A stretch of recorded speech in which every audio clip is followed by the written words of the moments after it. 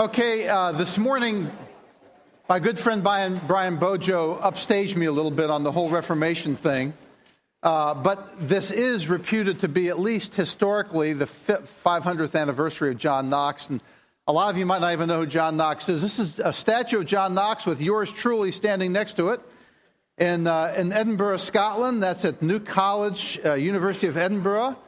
And John Knox was a flaming man of God who stood up to the Queen and just about anybody else and told them what God's standards were and what his expectations were. And he had a huge influence not only on the country of Scotland, but also on our nation in many ways, not just theologically, but it may surprise some of you to find out that the people who are the heritage of John Knox, the Presbyterians in Scotland, actually established a governmental system in the church. And there was a guy named John Witherspoon, who was a Presbyterian pastor who came over from Scotland to America. You say, this sounds like a history class. I don't mean it to be that way. John Witherspoon was the signer of the Declaration of Independence, but he was one of the key guys in helping establish our governmental system. And it's based upon the Presbyterian form of government. For better or for worse, that's the way it is. But that's kind of the big deal about John Knox. And you say, why are we having bagpipes this morning? Because of the heritage that we have. And also, you have to understand, the whole gig about angels playing harps in heaven, that's a big lie. I'm not sure where that came from. They actually play bagpipes.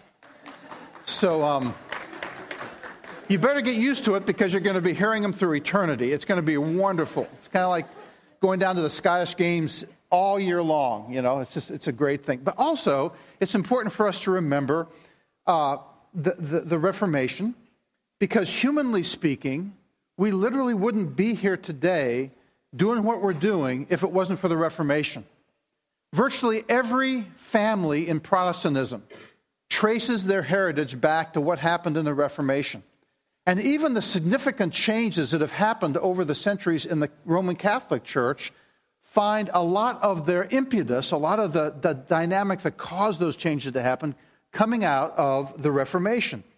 So even though we're not here to have a history lesson, Edmund Burke, who was an Englishman, don't hold that against him, but Edmund Burke, who was a great statesman, was the one who coined the phrase, those who don't know history are doomed to repeat it. And that's why we try to remember our heritage and remember the background of the Reformation. Now, there are many reasons for the Reformation. A lot of things were happening at that time throughout the history of the European world that brought the Reformation together. But as Brian was saying earlier, it probably found itself coming together around this guy, Martin Luther. Now, Martin Luther was a monk, a Catholic monk, and he studied a lot of theology, but he was encouraged by one of his leaders to really start studying the Bible. And Luther became very serious in studying the Bible and praying in the Bible and reflecting on what the Bible was teaching. And as he was doing that for a period of years, literally, he began to look at what he was taught in the church and comparing it to what the Bible was teaching. And it really troubled him a great deal to see the differences. And it kind of all came together one day when another guy, this guy, came to town. Yes, click. Yeah. It's going to come. It really will. There it is. There it is. This guy, that's all the kind of picture we have of him, but his name was Johann Tetzel. And not the name that you're going to remember that much about the Reformation, except for this. He was an emissary of the Vatican.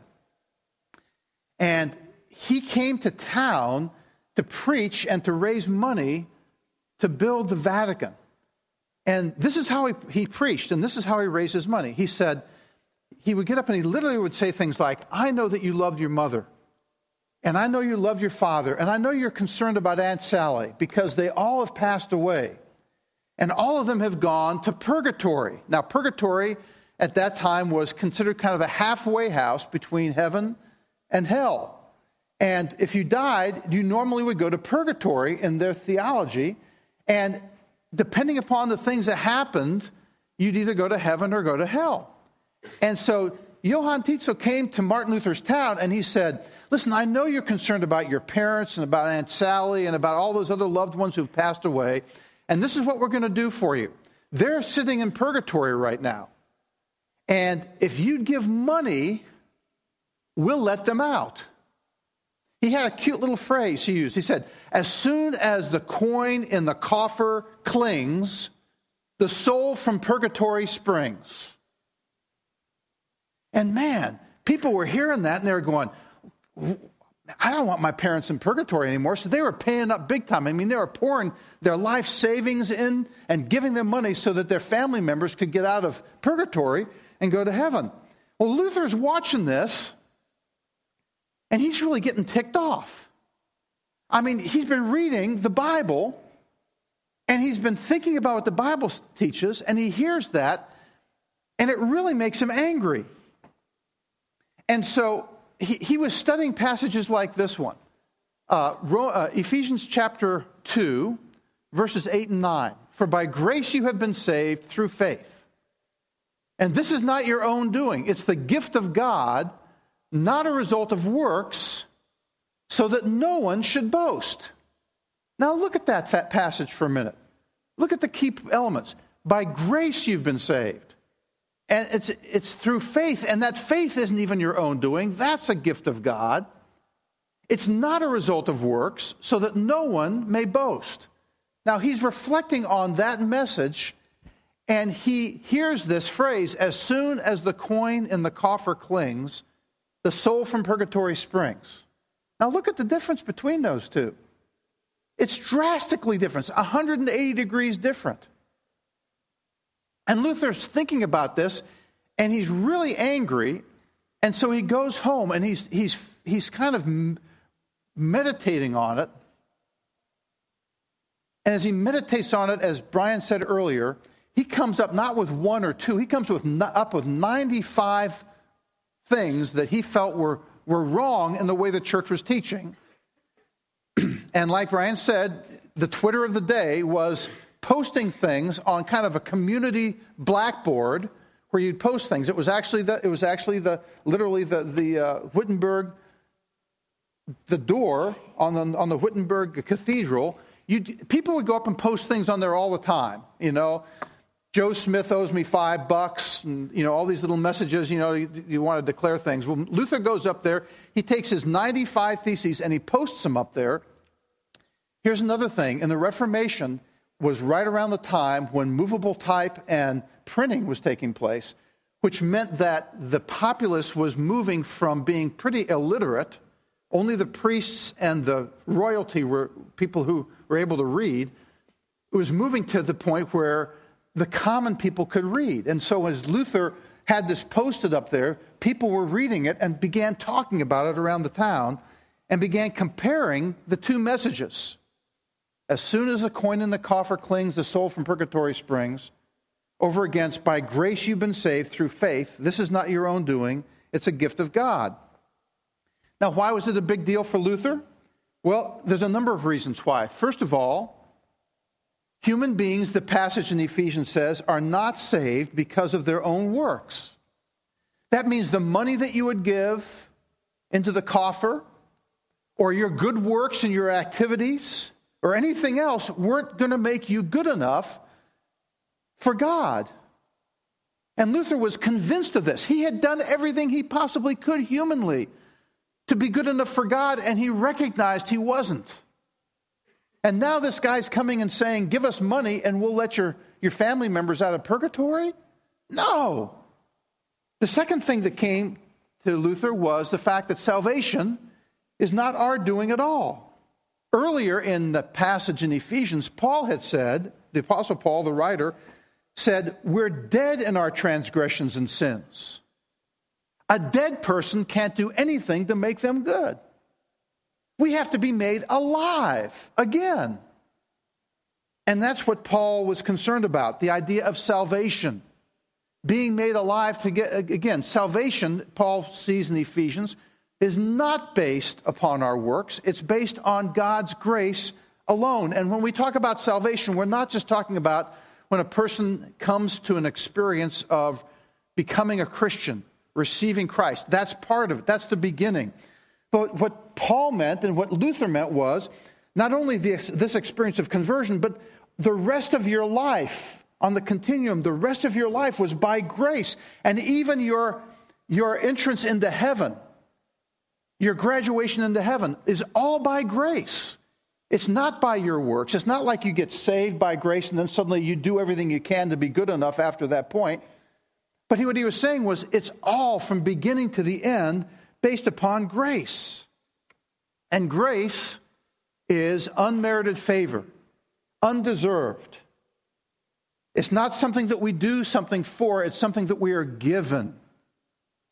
And that's the point that Luther was driving home. No, he says. You don't pay to get somebody out of purgatory. You don't pay to get yourself into heaven. You don't do good works to get into heaven. This is a gift of God that he provides to those. For by grace you're saved through faith, he says in the scriptures. Now, what do I mean exactly by grace? Let me give you an illustration to broaden your idea of what I mean by grace.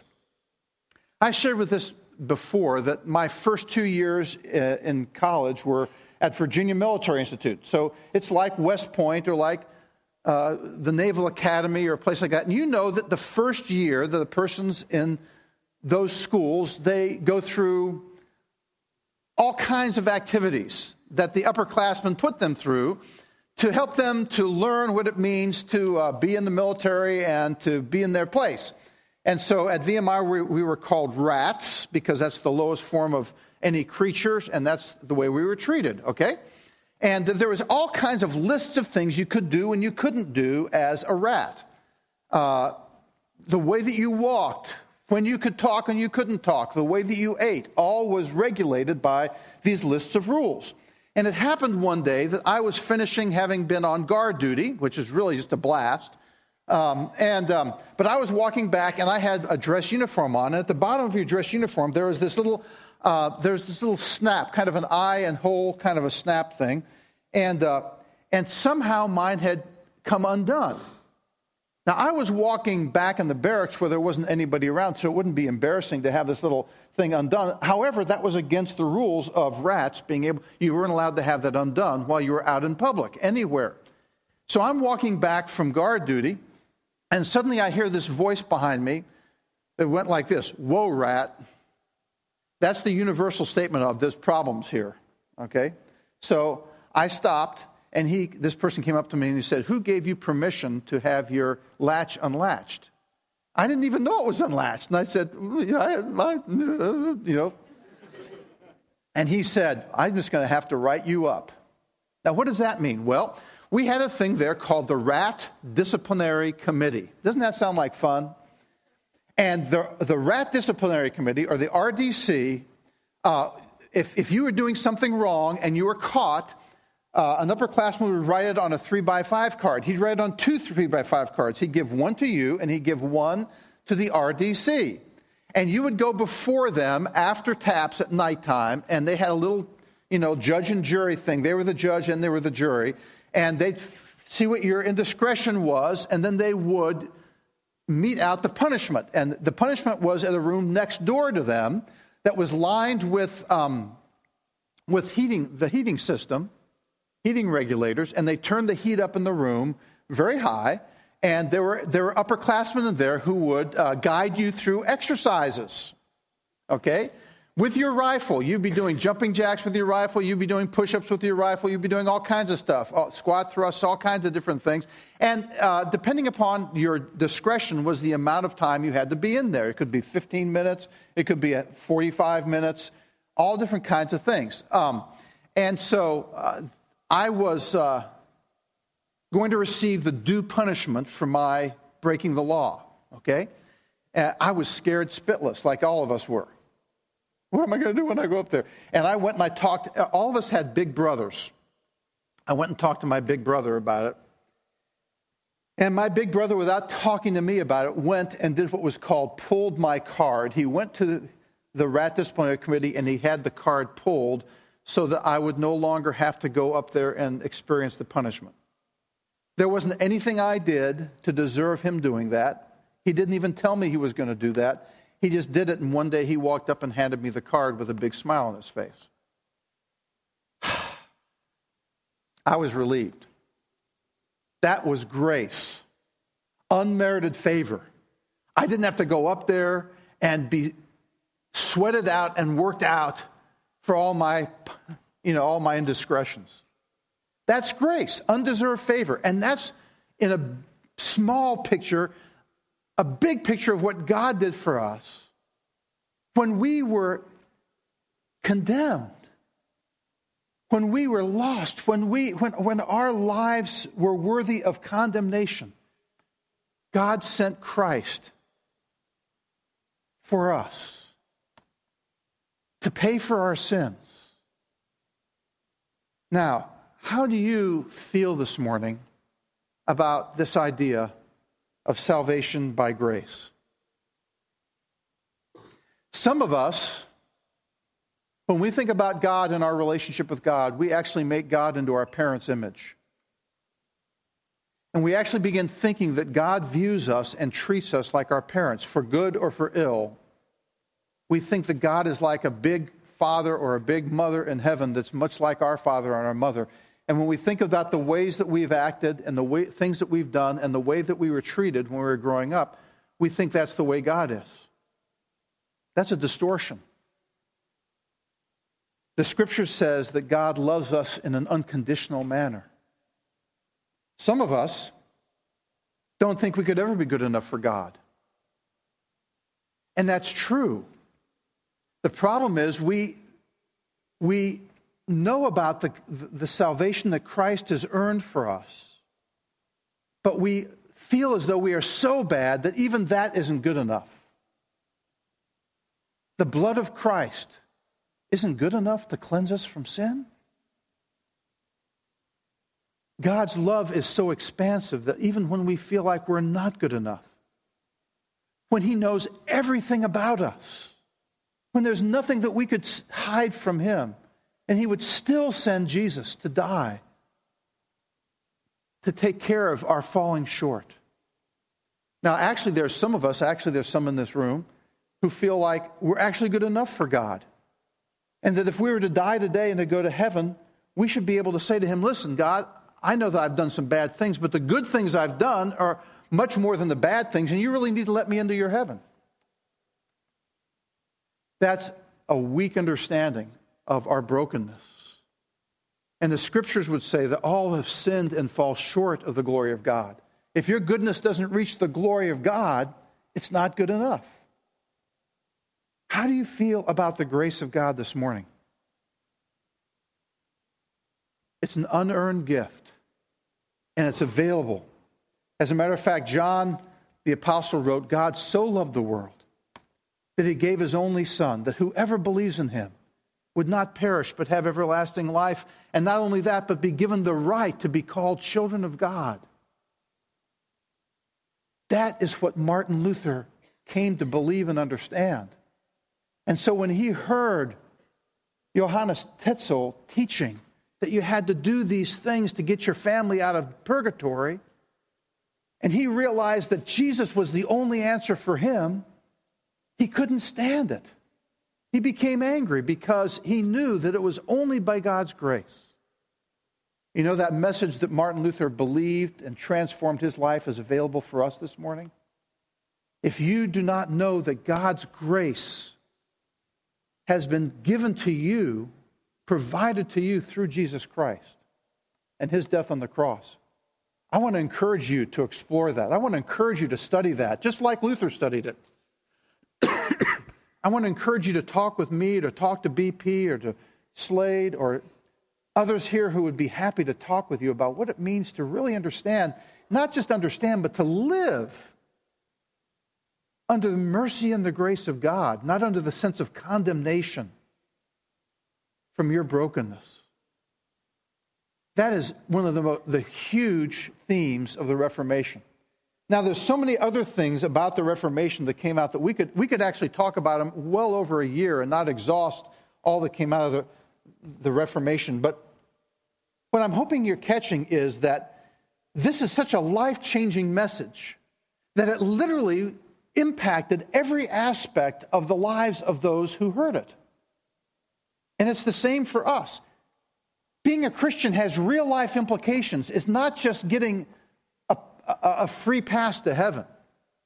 It talks about transforming every way that we live, everything that we believe. Our politics are suddenly transformed because of our desire to follow Christ and to glorify God. Economics, our use of our resources, our broader understanding of how resources ought to be used for our society is impacted by this. Education, business, family, everything is then impacted in our day-to-day lives by our commitment to follow Jesus.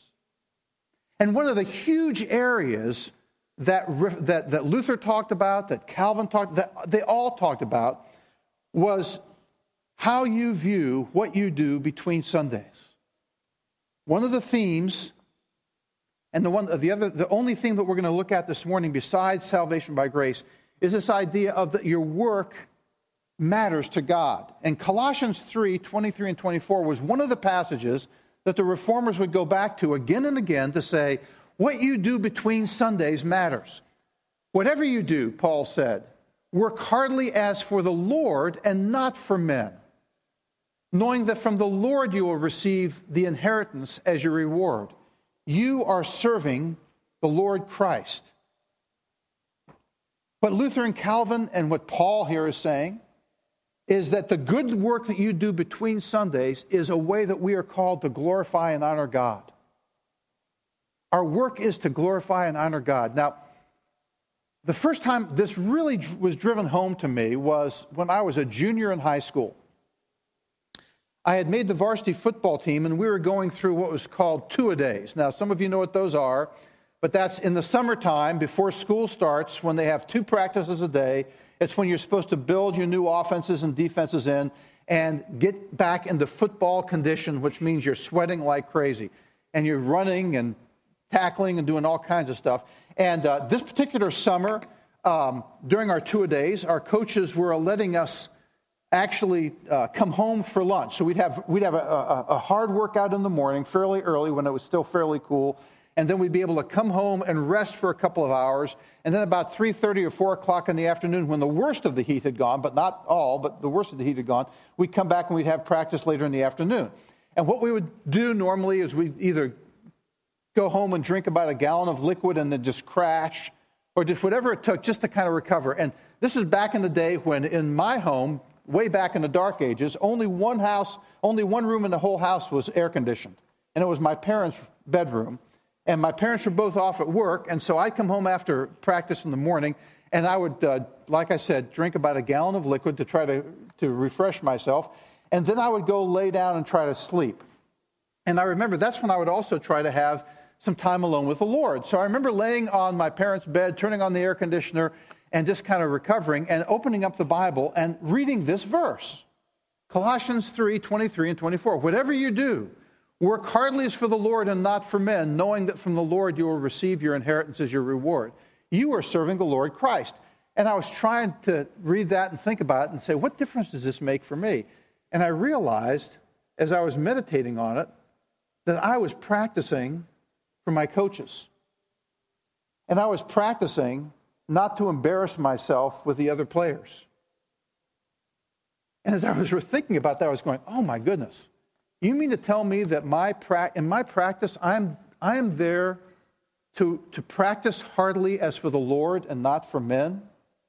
Knowing that it's for the Lord that I'm going to receive my reward, that I'm actually going to football practice to serve the Lord Jesus Christ. And I couldn't go back to sleep. It was just flying around in my mind. Man, the way that I was dogging it on those sprints, the way I was doing this particular thing, the way, it just hit me. I'm supposed to be there for Jesus. Doesn't mean I'm going to be good, but it means I'm going to give my best. So I went back to practice that afternoon, and I just said, whatever you do, do it for the Lord Jesus Christ. And I just remember going at it, and there was one particular exercise I can remember. It was one of these things where you would lay down on the ground like this, and another player would lay down about 5 feet behind you, opposite you, with their head and your head being right across from each other. And when the coaches blew the whistle, one of the two would have the football, and the other one would be the tackler. And the idea was one person's going to make it through the other person, okay? You're either going to tackle the runner or the runner's going to run through you. And I can just remember being there on the ground because I was chosen, and I had to lay down on the ground thinking, okay, whatever you do it unto Jesus. Whatever you do it unto the Lord Christ. Sounds crazy. But he blew that whistle, and I said, in Jesus' name, amen, And I got up, and I just went hard as I could, and I just went plowing through the guy. And he was wondering, what are you doing? The guy, why are you hitting me so hard? And, he kind of said a few things to me after he got up off the ground saying, lay off a little bit, okay, But I'm thinking to myself, okay, am I going to listen to him or is it Jesus? So we do it again, I get up, bam, we're into him again. I'd like to say that every time I practiced that hard. But that day, my practice was different. Because I realized that whatever you do, put your whole heart and soul into it as work done unto the Lord and not unto man. And that's the call that the Scriptures give us as far as our work. Now, this really becomes radical because if you think about it then, I'm trying to get this thing up. Come on, baby. Work done for the glory of God is ministry. Work done for the glory of God is ministry. Now that is really a radical idea because this is the way we're prone to think. Okay? We're prone to think this way. My job is to provide for my family. My job is to do well in school so that I can get a good job so that I can provide for my family and provide for myself. And my job then, because I'm a Christian, is to give money to the church or to give money to other ministries so they can do the work of God. Okay, so I work hard so that I can take care of my family and be responsible, and that I can also give money to the church or give money to other ministries so they can do the work of the kingdom of God. And then, of course, along with that, as a Christian, I'm going to do Christian things like I'm going to serve in the church. Maybe I'll work in the nursery. Maybe go on a short-term missions trip. Maybe be in a community group, Sunday school, do other things like that. But you see, there's a difference between what I'm doing between Sundays and what the people in ministry are doing. And somehow there's even sort of a hierarchy. The people who are missionaries obviously are on the highest. And then you have the ministers and the people at church, the next one. Then and I'm kind of down here. But I'm just kind of doing my thing and giving money to the church and doing stuff as I can, fitting it in between times. That's the way we tend to think. That does not fit Colossians chapter 3. That's the very antithesis of what the reformers were teaching. They were teaching that what you do between Sundays, done for the glory of God, is ministry. Now hang on for a second and hear what this means. The implication of that is that there is church work, but then there's the work of the church. You get that? There's church work, and then there's the work of the church. Church work is developing and growing our relationships in the context of the body and developing programs and other activities to help us grow in our faith and grow in our understanding. It says in Ephesians 4:12 that we're to be involved in equipping the saints for the work of service to the building up of the body of Christ. That means the work of BP and the work of me and others who are involved in Christian ministry is to be equipping you to do your ministry between Sundays. That is what church work is. And then the work of the church is for you doing your ministry between Sundays where you live, where you work, and where you play.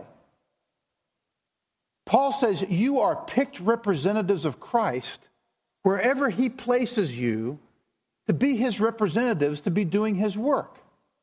Now that's a radically different understanding of how I view what I do between Sundays than what our churchianity views it as.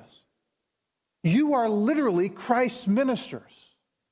And where you come to do here is to be refreshed and encouraged and taught and develop an understanding and grow so that you can do your ministry more effectively between Sundays.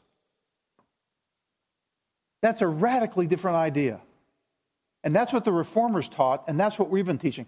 That's why we had Steve Garber come in town last week. Some of you heard Steve at Berry College, and he was here as well on Sunday night. We didn't have the capacity last week to sell his book by credit card, so we have that this morning if you'd be interested in picking this up. But Steve wrote this book, Visions of Vocation, Common Grace for the Common Good. Numbers of us have been getting this and are reading it, or getting into some study groups looking at it. But this book basically says what you do between Sundays is your ministry, and talks about how that takes place. So we'll have those available for you if you're interested outside afterwards. We don't get anything from it, just wanted to let you know that's available. But let me tell you a story in conclusion about a friend of mine who was one of my mentors. His name was Paul Malone. Now, Paul Malone was a classic pagan, okay? Paul would wake up in the morning, and instead of making coffee in the morning, he would go down to the kitchen before the family woke up, and he would put 2 glasses on the table next to the sink. One glass he would fill with orange juice, and the other glass he would fill with vodka. And he'd take a swig of the orange juice, and then he'd take a swig of the vodka, swig of the orange juice, swig of the vodka, and he'd keep going at it until he threw up. And that's how he'd start his day. And he was living this kind of a life until one day he saw his son with a Bible hidden under his arm go running into the bathroom. And he was wondering what was going on. Actually, he knew what was going on. His son was going into the bathroom and locking the bathroom door and reading the Bible in his bathroom because he thought if his dad saw him reading the Bible, his dad would get angry at him and curse him out, and who knows what he would do. But Paul was so intrigued with seeing his son running into the bathroom and reading the Bible that he later went to his son's room and found his son's Bible and began reading it himself. And through a work of the Holy Spirit, God transformed this vodka and orange juice drinking pagan into a believer. And then his wife became a believer. And then they started going to church. Then they started having a real heart for the singles in their church. And they started being involved in opening their home up for the singles and having them come over every Sunday and hanging out together and doing different things. And it was great. And by the time I got to know Paul, he was involved in doing this ministry. And this is what Paul used to say. He'd say, I work for Timken Bearing Company. I sell bearings for Timken Bearing Company in order to earn the money so that I could have the money in order to do my ministry. You hear that? I sell bearings for Timken Bearing Company between Sundays so that I can earn the money so that I can do my ministry with singles through the church. Now, I love Paul Malone, and he had a huge impact upon my life. But if Paul was alive today, what I would say to him is, Paul, thank God for your life and the work that you've done with singles. Thank God for you and your wife pouring yourselves out for them. Keep it up. But Paul, selling bearings for Timken Bearing Company is not just a way to get money to do your ministry. That's your ministry too. That's your ministry too. We are saved by grace so that we can do our work between Sundays in the name of Jesus. Your work is not tangential, but it's integral to the kingdom of God. Let's pray together. Father in heaven, I thank you for Paul Malone and for the life he had and the demonstration he was to me of what it means to follow Christ. But Father, I thank you for the reformers, for Luther and for Calvin and for Knox and others, and how they taught that our work is not just something we do on the side. But when we are saved by grace, we are saved not just to go to heaven, but we're saved to be your people, living your values, living Jesus' life before the watching world. I pray, Father in heaven, that even as we remember Reformation Sunday, we'll remember the fact that you save us by grace, but you save us to call us to do our work and to live our lives for the glory of God. We pray this in Jesus' name. Amen.